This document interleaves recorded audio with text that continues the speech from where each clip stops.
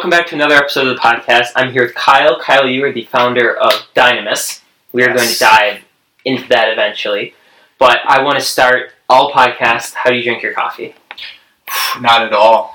Not a coffee tea guy? Black tea, man. Black tea, okay. Yes. I started with black tea and then transitioned into black coffee. God bless you, man. I am so naturally wired that I'm a tweaker on coffee. But ironically, with black tea, it's more caffeine than coffee, but it just mellows me out, to be honest.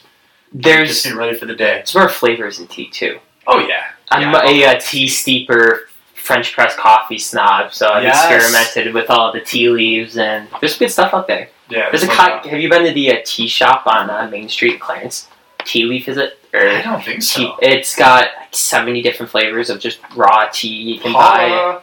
Cotton candy. Okay, that's a thing. Just try it. Root beer is another good one. They have some good ones. And they import them, so you can try teas from all over the world and stuff. So I'm gonna get that address offline. Got a little bit of everything, but that's interesting because as second I got into ministry, first thing I was told, I hated coffee. You're going to love coffee. Give it 6 months. Within 3 months, I was 3 cups of black coffee a day kind of guy, and it's still going. See, I could do 5 to 8 cups of tea a day. I'm caffeine intake all day, no doubt, but I don't know. Coffee, maybe it'll be when I hit middle ages or something, it steeps back into your life at some point. Yeah. No pun intended, steeping back in. But yeah, no doubt. No doubt. Although I do love an ice cap from Tim Hortons. Okay. That is definitely my guilty pleasure. That's what sugar in it. Do they? I'm more on I can do that. I like the coffee, water, beer kind of drinker. Not sweet stuff. Just gives me what I want. Yep. I'm guilty for the occasional Mountain Dew. Okay. If I'm gonna drink soda, I'm a Mountain Dew guy. Okay, gotta be careful with that yellow 6 though. Not too much as a guy, but yeah. All things in moderation, right? Virtualizing the mean. Every once in a while, though, Mountain Dew kind of hits the spot when you're having a hot dog in the backyard. That's true. That's true. So, let's just get right into it. Were you raised Catholic? Yeah. Predominantly? Yeah, so I guess my, faith story, I would say, there's a popular term like revert, and I would say that doesn't really apply to me. I call myself an adult convert, although I was raised Catholic. Okay. So, and what I mean by that is, I had definitely a very intense upbringing. My parents divorced when I was 2, and so I ended up being the only child. And but they were both, present and very loving, But in terms of my faith life, what I was picking up was all over the map, quite frankly. Many, if not most, divorced children being raised. You go to CCD and you learn one thing, and you come home and you might see different things depending on what, your family members, your extended family, what's going on. And then, mom's on one level, dad's on another level, and you got to kind of parse all that out. So, So I was raised in the faith. I definitely got it, blessed with a very keen intellect, so could understand what was being laid down, but, it wasn't my focus. It wasn't my focus growing up until really my adult life. I've created the spectrum of you're either in the Catholic family that you are Catholic on paper and you go to Christmas Mass because mom takes you, and then you're the rosary every night after dinner, Catholic family. Where would you, or depending on which parent you were with, or where would you put yourself in that spectrum? I mean, maybe in the middle, somewhere, basically I was raised by my mom predominantly. Okay. Right? So I was with her, and she is hardcore. She has been in the choir since she was a freshman in high school. Awesome. To present. Awesome. So, yeah, so which always at church, St. Mary's in Somersville. And so she has given her entire life to the church. Always in service. I mean, we lived out in the country, when I was really young, and for over a decade. I mean, she would take the hour drive one way to choir practice every single week, in addition to Sunday Mass. So we never missed, and I would say that was the ultimate seed in terms of my upbringing to come home, to be in the faith, because it was just, I was always at church. But what didn't really settle, kind of set in was, my mom's not super intellectual, kind of like I am. I very much vibe in that regard. That's more on my dad's side. And unfortunately, on that side of things, when I would see him, by the time I was in like middle school, early high school, I called myself a self-proclaimed atheist in high school. Okay. And he just kind of went along with that. He just respected you as you're an adult-ish. You can find your way in life at this point because I'm. Yeah, and I think it was more just because he had his own struggles with faith growing up. There was definitely some on the human side of things, some tough messages that got conveyed that I think contributed to the divorce from official Catholic entities. So it's that's just sin, right? That's human nature. Yeah. So that all kind of factored in, and as in this day and age, you always need like a data-driven study to prove common sense or things that are in the Bible from time immemorial, right? Like obviously, the man is the head of the house, and recent studies have shown that statistically, the children gravitate much, much more to a high percentage of what the dad is doing than the mom, and that's just how it is. And so, having picked up on my dad's cues, I just kind of thought it was okay for me to kind of go my own way. And I, obviously now looking back, I think that that's not necessarily the best parenting model, but so that's what it was by high school years. But then I had a kind of a tremendous conversion experience freshman year of college that planted probably the biggest seed of my life to my eventual completely coming home to Catholicism in my mid-20s. Did your mom take the approach of Augustine's mom when you went that way and just continue to pray for you? Or was there a little bit of, no, you're going to go, you're under my roof, we're Catholic in this household? How did that kind of shape out in your later high school years before your reverb? It's a great question because I don't really remember the answer, to be honest. Okay. So, like some of the, which I think speaks to how much I didn't really care back then. Yeah. I mean, I was like that typical, I probably picked up on the vibe that confirmation was graduation. Yep. From the church. I don't have to go to Sunday school anymore. Hallelujah. Yeah. Yep. We're done. That's been handled. Check mark, made mom happy, got the flowers. Right. I mean, we're good here. Yeah. Right, yeah. So I don't remember the degree to which my mom handled that, although I'm sure, knowing her, that internally at the very least I'm sure she was very distraught by, a coming away from the church and not having that parental support. I think that model has helped a lot of younger people come back. I've seen a lot of parents who are like, oh, you don't want to be Catholic? Well, too bad you're going. And that just creates a deeper animosity to the church. And I think it's healthy when you see a parent channel their emotions, like suck it up almost, kind of like, I'm going to swallow this. Like Mary in Scripture held everything to her heart. Right. That very just motherly, it's my kid. I'm going to pray for his best intentions, but I'm not going to be Scrooge because that's not going to get me anywhere. So that's very healthy, I think, of any parent listening to this should take that to, Absolutely. We're all going to reach an age where we're all going to have kids in high school who are going to have that. You know what? They're going to be hungover on Sunday morning. They're not going to Mass because that's what kids do. And they might, although I was a very good kid otherwise. I didn't touch alcohol for a very long time. But, yeah. So what was that? You said what was your moment in college? Was it a campus Mass you went to? Was it a girl you met? What was this college experience? No, not even a little bit. No, it's actually something pretty striking. I don't know, actually, forgive me for not doing my homework before we started this in terms of who your predominant audience is, if it's Catholics or if it's both and. Because depending on the ears that hear it, it's going to hit them differently. But, in the church, we have kind of two main schools or traditions of really growing in the faith on a mature adult level. And there's kind of like the scholarly route or like the intellect route, and then there's like the mystic route or the school of faith. Yeah.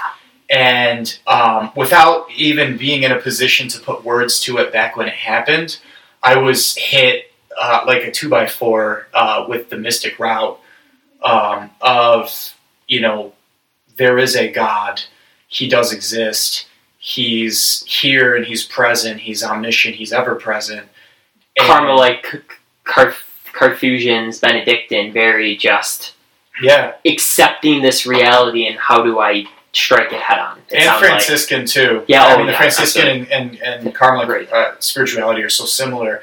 And Francis of Assisi actually is my patron, so it's really interesting how much he and I ended up having in common as the years went on. But yeah, it was basically I was placed, because the school I went to was a really like a top school, and they picked your classes for you when you started out as a freshman.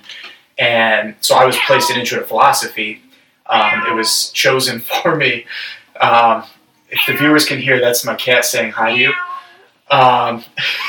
Just wants to come visit Dad. That's all he wants. Yes. So in college, you talked about taking the mystic route. It sounds like, was that due to, was there a religious community on campus, or was this just in a book you picked up, or how did this hit you by like a 2x4? So it was a very secular campus, and there was no religious overtones in my day-to-day whatsoever. It was really just kind of a progression from being exposed to philosophy. I went from probably not even knowing what that word meant. There was no like philosophy courses in my high school. Learning about Philia Sophia, the love of wisdom, and all these things, and just being waterboarded almost with this like abundance of information about all these different philosophical schools of thought crammed in this one course, and then kind of being thrown into almost what I would call a spiritual schizophrenia, right? Like having all of these haphazard ideologies that are not congruous with each other, and being left with filling the blanks for these tremendous life questions, right? Like, what is the meaning of life? Why do I exist? Why am I here? What are we all doing? What is our end? What is our telos? A poorly made American college movie. Like, oh my gosh, what is the purpose of my existence? Oh, it's a poorly defined curriculum, right? Yeah, that basically fueled it, because it wasn't chronological, it wasn't systematic, it wasn't it wasn't holistic. It was just this slipshod, just like a jigsaw puzzle, and the pieces don't fit. And that's how you get more conformity. If people can't put the puzzle together, they're just more likely to trust the institution or whatever it may be. And I think we're seeing the side effects of that American educational system. Well, yeah, and not just America, but yeah, the critical thinking is such a crucial skill that we need to pass on, and depending on what you're being fed, you may or may not get that. But so I was just had this all thrown at me, and I had to kind of figure it out. And so I went on a soul-seeking journey, and I said, well, heck, as a concession to God, I threw my confirmation Bible in the bottom of one of my boxes when I moved in. I guess I'll go check that out. Look for answers there. And I started on page 1 of Genesis and just started reading. And then I started having these profound, kind of like a weeping sesh. I just started weeping. I had this tremendously deep communion experience with the Creator, and realized that what I was reading is the truth, and that I was learning about the beginning of all existence, which is just such a profound thing. And it touched me in such an immense and kind of bizarre way. So meta-analytically, I'm looking at myself as these things are happening and questioning that too. Like, why am I having this visceral, emotional experience? This is kind of weird. I'm not like a schmuck. I'm not like a sappy guy. And so then it fueled me to keep going. And then it ended up it turning into a extraordinary experience where I basically experienced that God exists. That's the best way I can put it without taking this entire podcast on that moment alone. Okay, so you're in college. You're something leads you to this just this level of thought, which I think is unique, because a lot of people don't reach that level, or even at that age. Like I and I've said for a while, we've gotten away from teaching philosophy. And Yeah. why? Why is it like it's so healthy to question those things? You hope that they find the answers in the truth that we profess, but even if they Right. don't, the fact that we shouldn't discourage. It's good to see that I don't know whether people encourage you or discourage you, but it's nice to know that ultimately you just pursued this. So what was your goal going out of college? Like, you obviously had a major, you were declared at some point. Like, what was so you found this, you're in college, what was your next step? I had no idea. It was actually kind of a mess because St. Teresa of Avila kind of talks about this experience that culminated that I ended up having. And it ends up actually kind of creating a bit of a, how do I say it? You're just disheveled. The soul is disheveled for a little bit after that because you go from having a kind of a union with God to coming back to earth and needing to work with that and figure out what God's calling you to. So to answer your question quickly, I would say it took me quite a bit of time to figure that out. Okay. Because I wasn't even able to define my terms. Yeah. You're really trying to set everything straight before you jumped into something you didn't want to do. Well, in one sense, I think that there's a lot of wisdom in, if you don't know what you're doing, then maybe you shouldn't do it. Like, make sure that that's not a hard and fast, right? Like, you have to have faith and you need to trust in the unknown sometimes as well. But when it came to that component of my life and me being able to try to understand how that fits in with everything else, I mean, how do you go from just, all right, I'm going to this computer school because I think I like video games because I'm 17 years old taking an SAT and I'm told, figure out what you want to do with the rest of your life, and all right, I guess this is what I'll do. And then all of a sudden God comes knocking and directly lets you know, like, hey, by the way, I exist. Hey, I'm here and I don't want you doing this, so now you need to figure what else, because I'm not going to tell you, but I'm going to make you figure it out because I'm God and I can do that. Well, it wasn't even necessarily don't do this. I didn't get like a locution with like words coming to it direct, but it was more just like, there's so much more out there. What are you going to make of your life? Are you familiar with St. Teresa of Avila's 7-room theory? Is that the 7 mansions? Yeah, we have to pass through these 7 stages of life until the 7th door you open, and that is eternity. Absolutely. And I feel like what you're speaking to is almost like everyone is either the door's open and you are bricking it and you refuse to walk through to the next room, or you put an extra lock on the door. And I feel like college has, without saying it that way, people, you find yourself in one school or the other. Here's this great opportunity to delve into the truth or something new or find something, and I'm not jumping through that. That light is way too bright. I left my sunglasses at home. Right. Or there's I'm going to put an extra lock on this because I don't want to go down that rabbit hole. I'm just going to suppress these weird thoughts I'm having about philosophy, and I'm going to get my accounting degree and go live in the suburbs with my 4 kids because it's a lot easier just to do that. And I think the church needs to do a better job at, attacking philosophy from a younger age. And, we can go into a rabbit hole about poor catechetics, not only in just, the liturgy and scriptural sense, which we dropped the ball, but we don't teach these things in faith formation. And you know what? In confirmation, you're in 10th or 11th grade, that in a year you're going to be told, pick what you want to do for the rest of your life and sign on the dotted line. Right. We really should address, let's really dive into this. You need to go through that door. You need to ask yourself these questions. Do not be scared because you're wondering why you're here. Well, there's so much that can be said about the different ways that conversation can be taken from what you just mentioned, between what St. Teresa of Avila kind of laid out to the state of the church today. And I personally can't really speak to that too much because I don't have the vantage point that you have in your role in youth ministry to know the status of confirmation nowadays. I only know what I went through growing up, and that was interesting. And much of it was kind of, my fault in terms of not being as engaged in it as I had mentioned earlier. Mm-hmm. But there's other things that I noticed looking back, for example, unfortunately my mom had to get me a bunch of babysitters because she's a single mom doing everything on her own to make ends meet. I mean, we had a very, poor upbringing, everything else. We worked hard for everything. And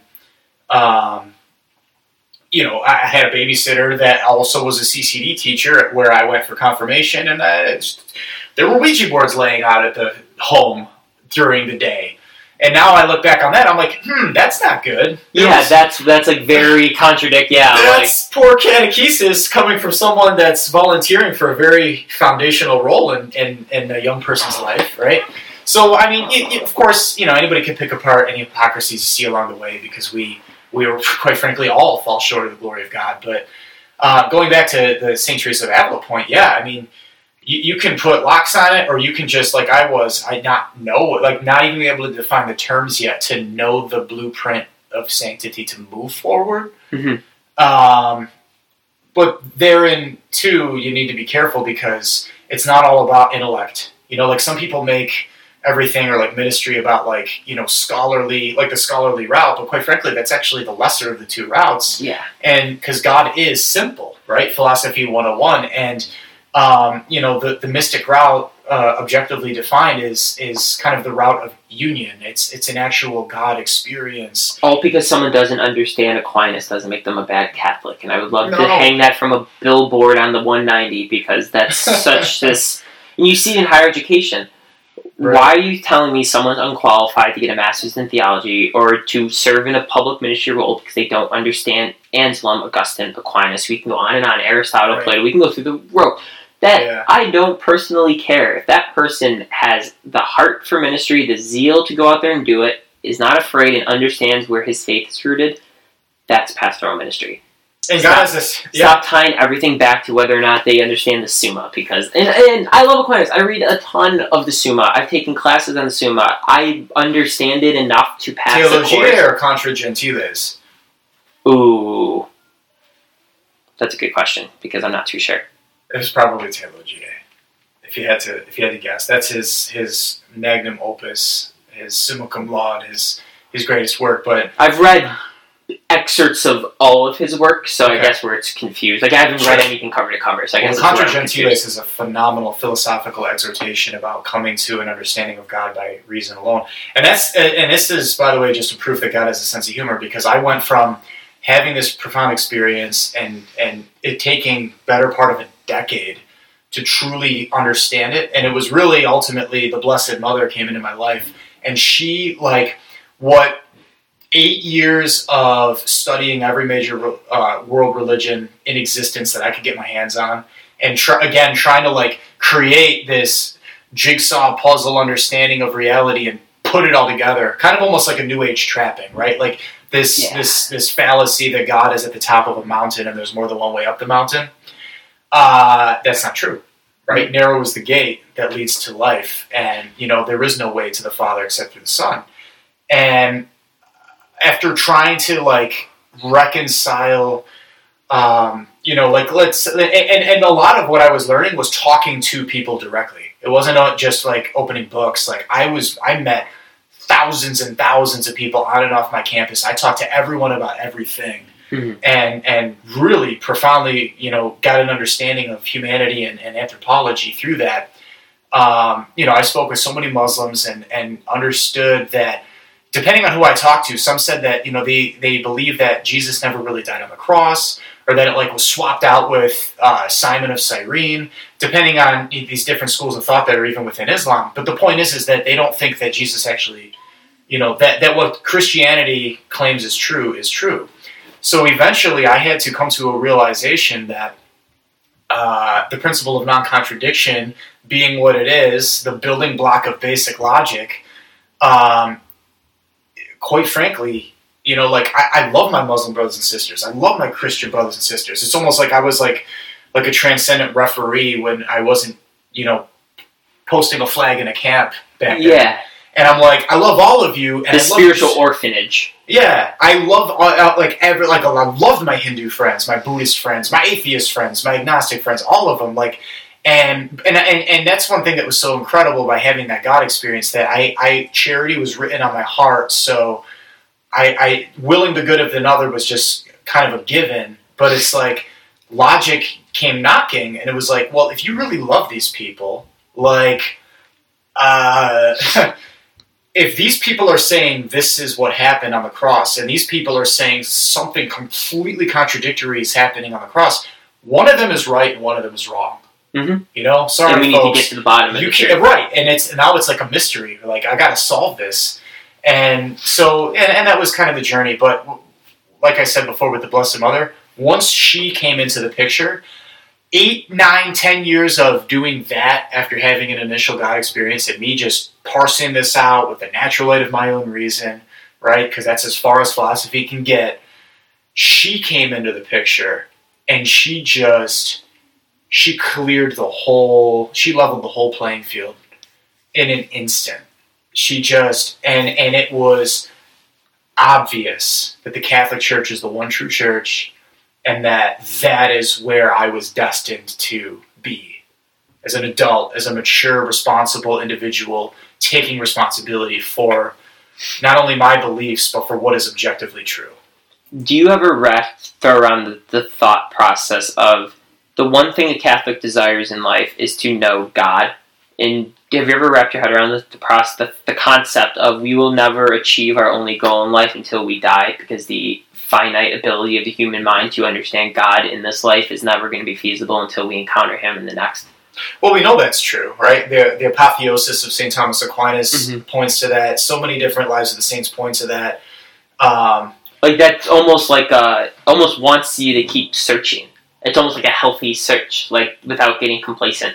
I've reached that level of, I'm not going to change religions, but I've definitely read more philosophical schools of thought. I wouldn't say other religious schools of thought, but I'd say philosophical. Like, well, I only want one answer in life, and I know I can't get it till I'm dead, so I might as well do something before I get to that point. Right. Well, it's like... might as well occupy my mind somehow, because I have to be here for a certain amount of time until my days are numbered. I might as well be productive, almost, in like a... Right. And we can't plateau, right? It's a spiritual truism that if you are not advancing spiritually, you're regressing. Mm-hmm. There is no middle ground. There is no, pausing in flux. Oh, gosh, the people who say, I go to Mass on Sundays and pray my rosary every day, so I've reached my spirituality. It's like you... No, that's that's unhealthy. Like, you really need to, try something else. Like, pick up John of the Cross. Read the Ascent to Carmel and get back to me about your spirituality. Because you're going to realize very quickly you are not where you could be. I shouldn't say where you should be, but where you could be. And it's tricky, right? Because depending on who your audience is, you always have to meet people where they're at, but you can't leave them where they're at, right? Jesus taught us that with the woman at the well. But, and yes, I've thought about what you mentioned, you don't want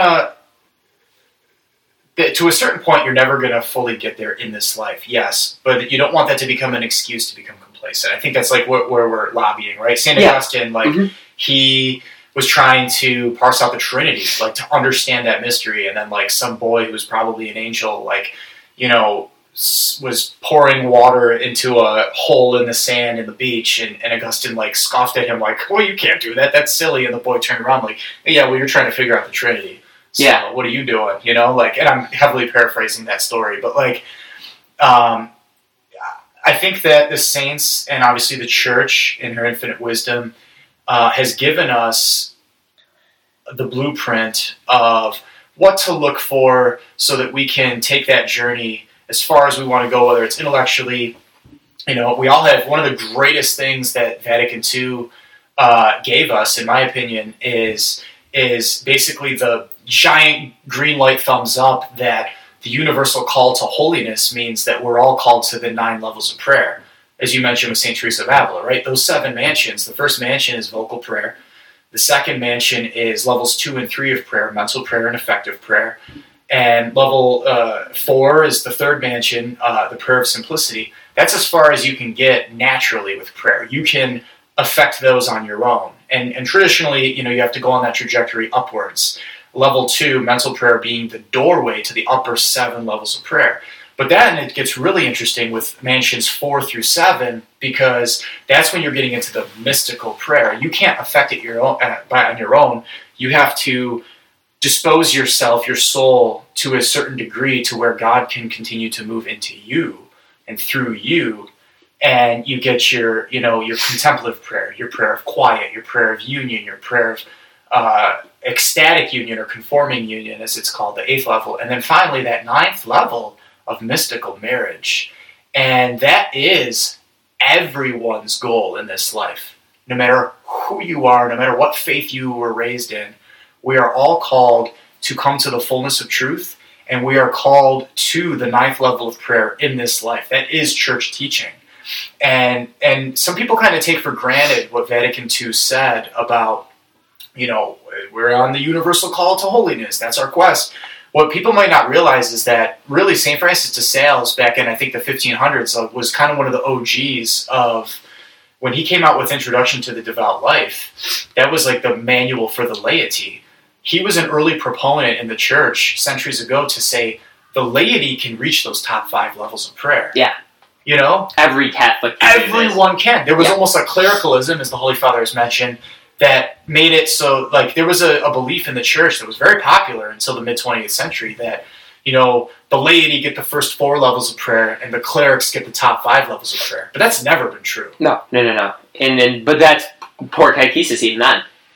Or lack of understanding, maybe not a poor catechetics. But and that's why you got to be gentle, meet people where they're at, because unfortunately, a lot of people aren't getting exposed to the fact that, if you pull out that infinite treasury of the church and you pull out these nuggets of immensity, like St. Alphonsus de Liguori, the moral doctor of the church, he said, if you are not regularly practicing mental prayer, level 2, which is the doorway to the upper 7 levels, if you are not practicing that daily, barring an extraordinary grace, you are going to fall into mortal sin.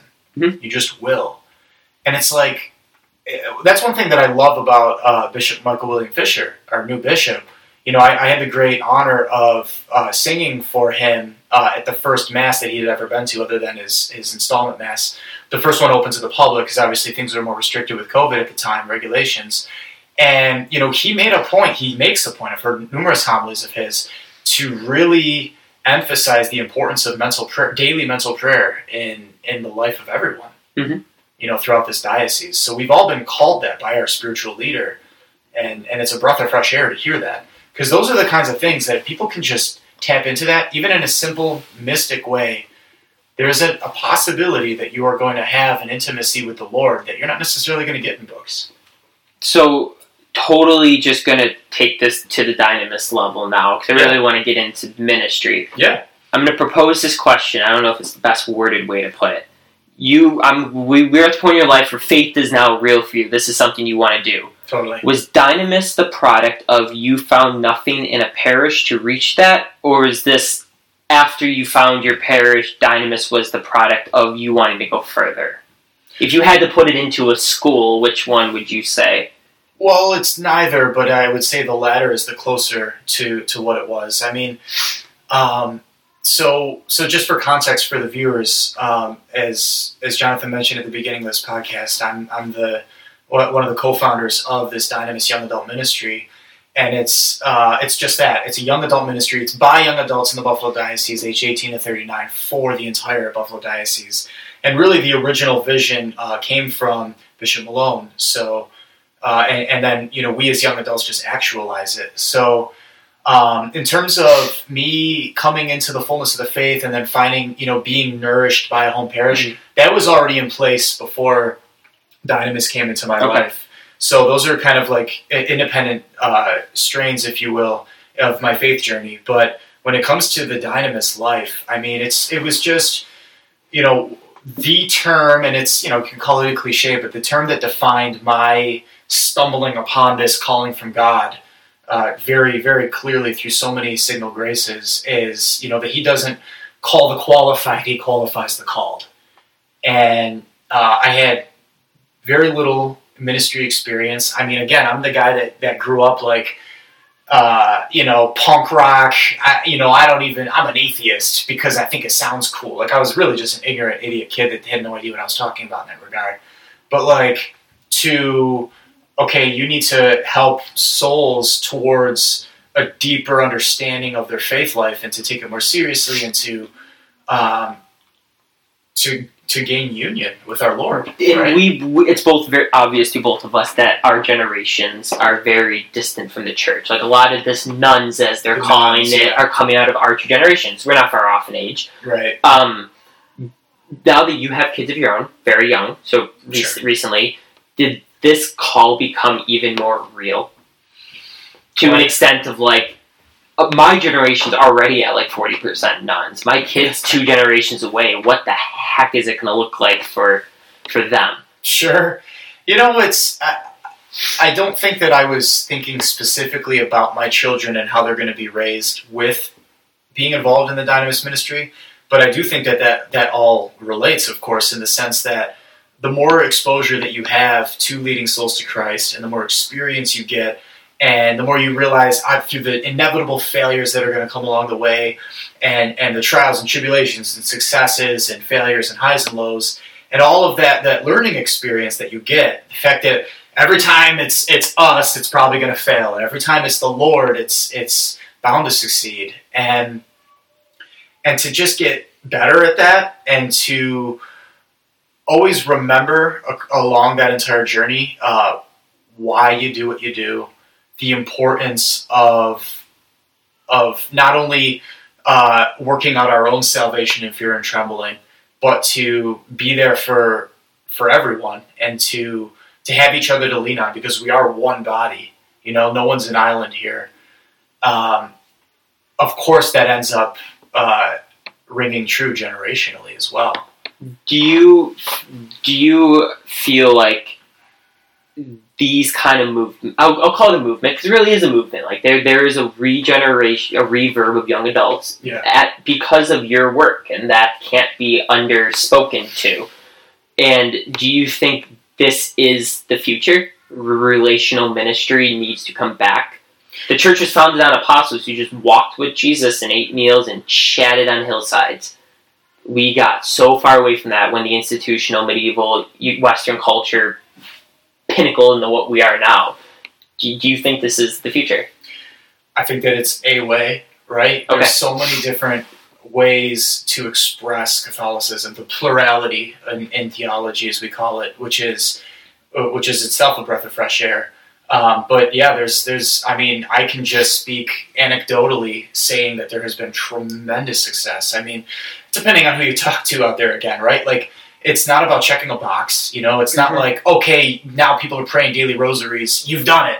Yeah, now, absolutely. To be fair, that is tremendous. And all glory to God. It's all Him at the end of the day. But, Saint Louis Marie de Montfort said very clearly that, kind of one of the closest things we have to Catholic predestination, right? We're not Calvinists, but is seeing somebody pray that daily rosary. Because there's grace that works through that. So it's a good thing. It's a sign. It's a sacramental of, it's a sign that something is good there. But that's just one thing. There's so many other avenues, right? Like we have a bunch of people in the ministry that pray the daily office, myself included, of course, as the lay leader. And going back to St. Alphonsus Liguori, he stated that a daily office is worth 100 rosaries.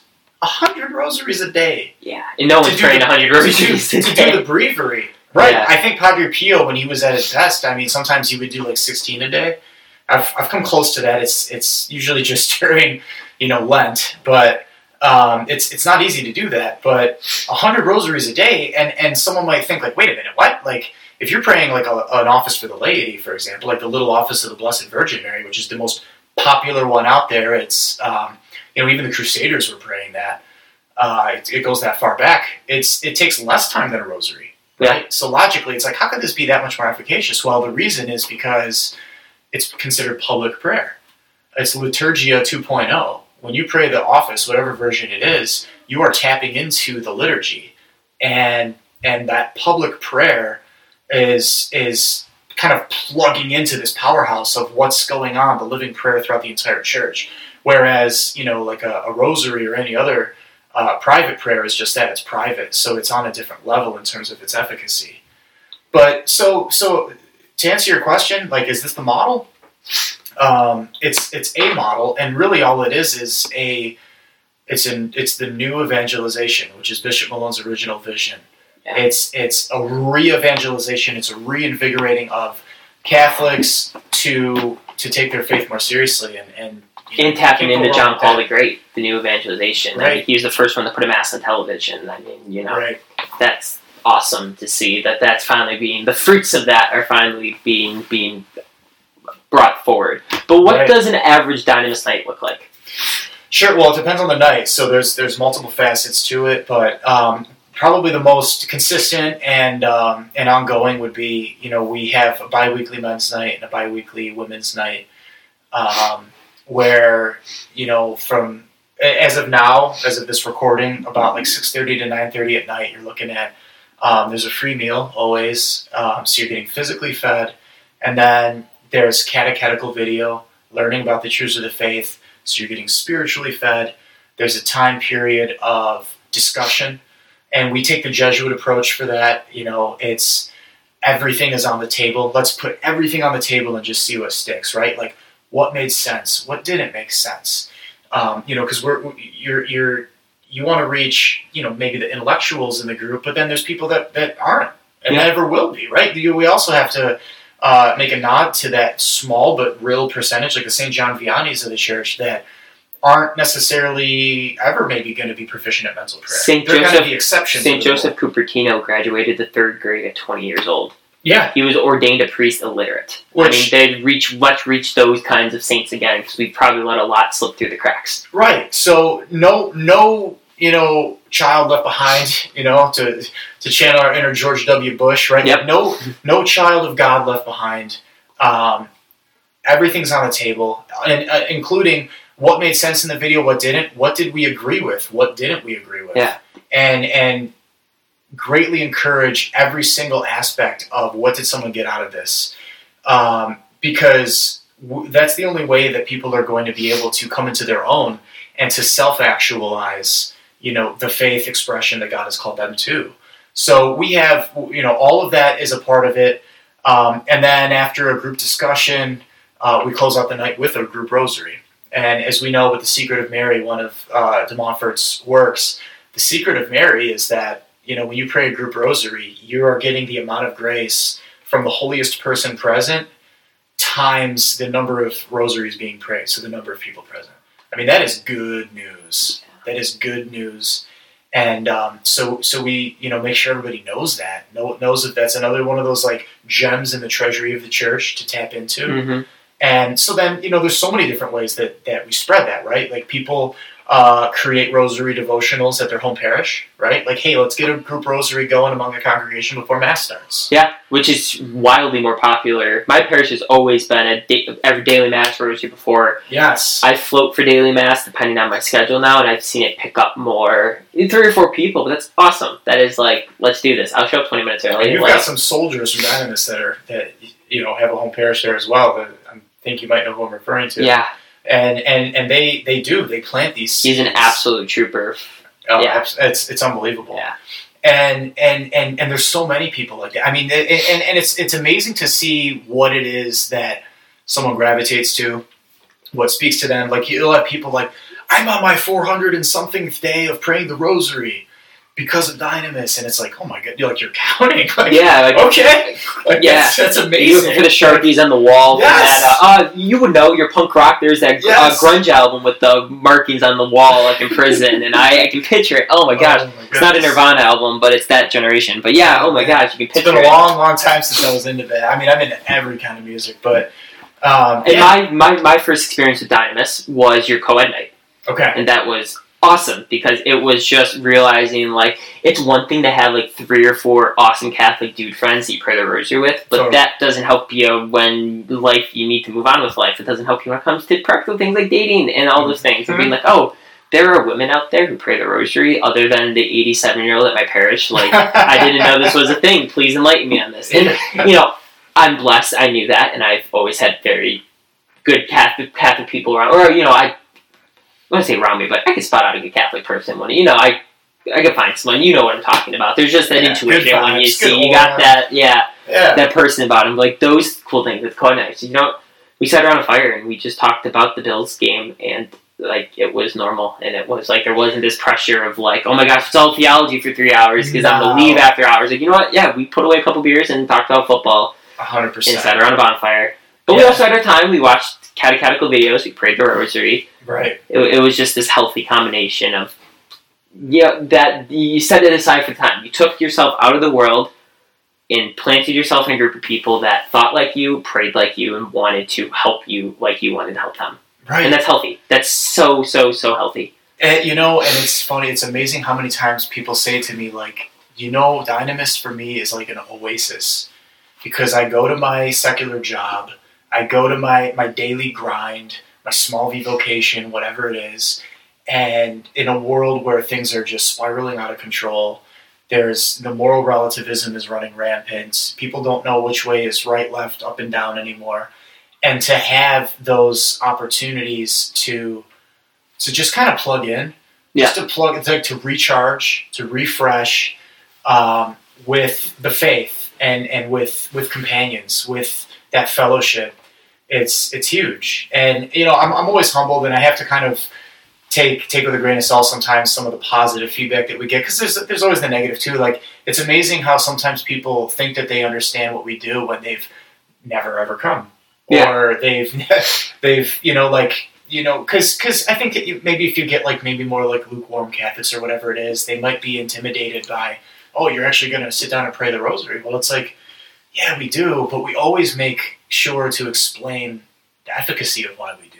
Yeah, we're going to explain every step to our action. You got to do these things because otherwise you're not Catholic. No, there's plenty of other devotionals that you could tap into. And the church is very open, saying you don't need to pray the rosary to go to heaven. Right. There are saints that will disagree, but the ultimate church teaching is your salvation does not hang on you praying the rosary ever in your life. Sure. I highly encourage it as someone who does it on a daily basis, and you do it on a daily basis. Do it. Everyone who's listening, pray your rosary, Absolutely. Pray your chaplets, but you know what? If you don't want to carve out 30 minutes for that, fine. Well, there's another interesting phenomenon that's taking place too, though, and we get a lot of Eastern Catholics too. Yeah. So they're not necessarily under the umbrella of the Buffalo Diocese, but as Bishop Malone always made clear, we're there for everybody.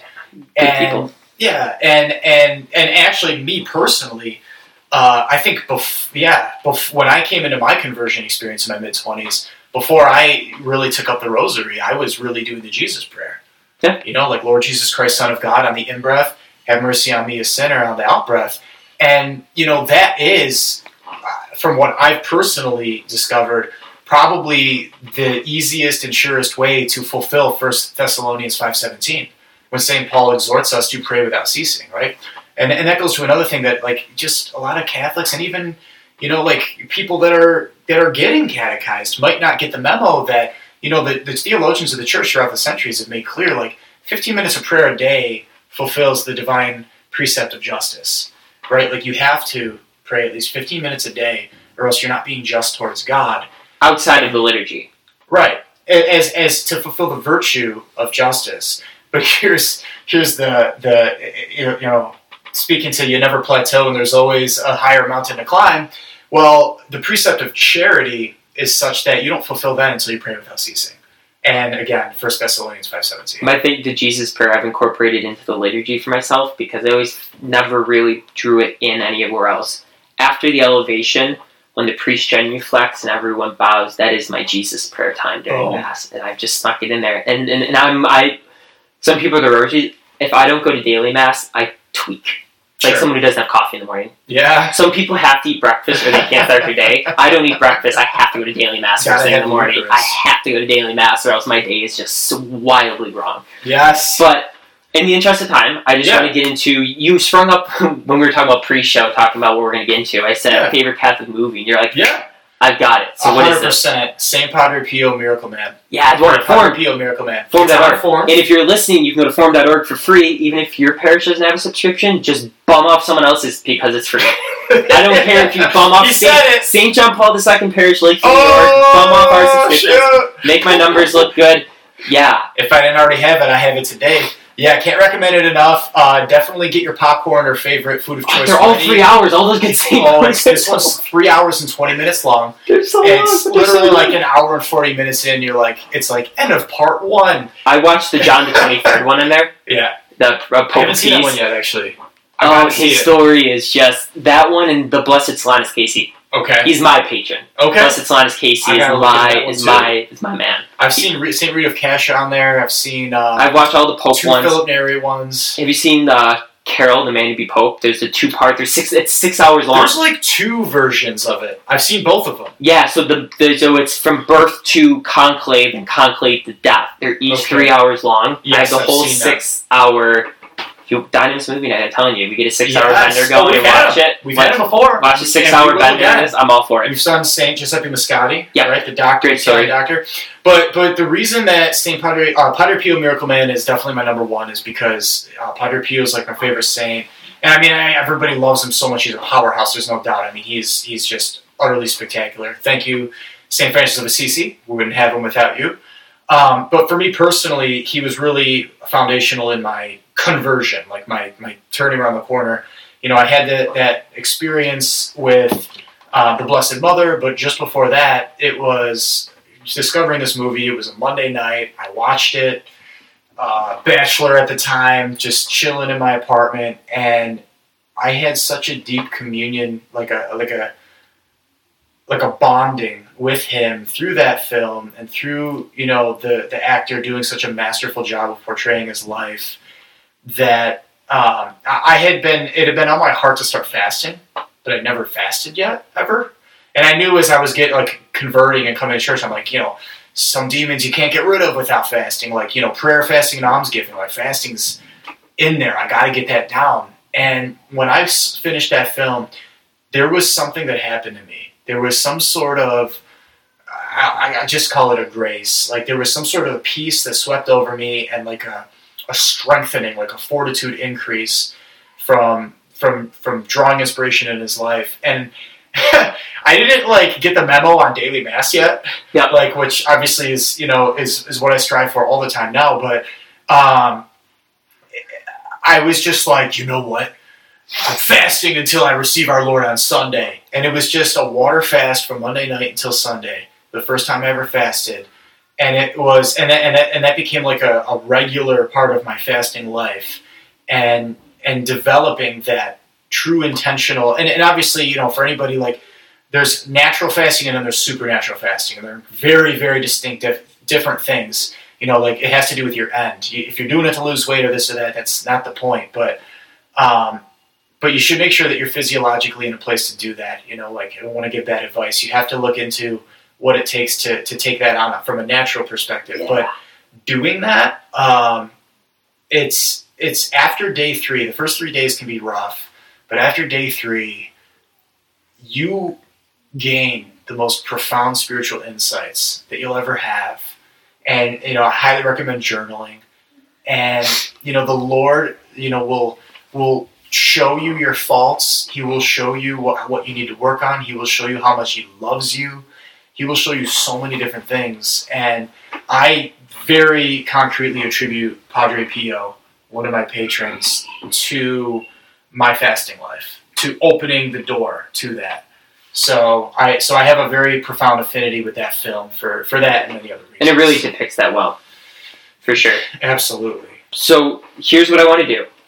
Yeah. We're going to call this part 1. Woo! I feel like there's so much more we have to get into. Yes. We're going to set a date. Okay. I'm going to have you the Lakeview. Okay. We're going to check out the relics we got. We're going to come to Mass. Yes. You haven't been to John Paul II. No, I do not believe so. So we're gonna make that happen. We're going to get you out to the studio. Okay. Part 2. So you've got the story of Kyle and Dynamis. We're going to dive into so much more that I want to dive into. But in the interest of time, sure. Let's call this part 1. Boom.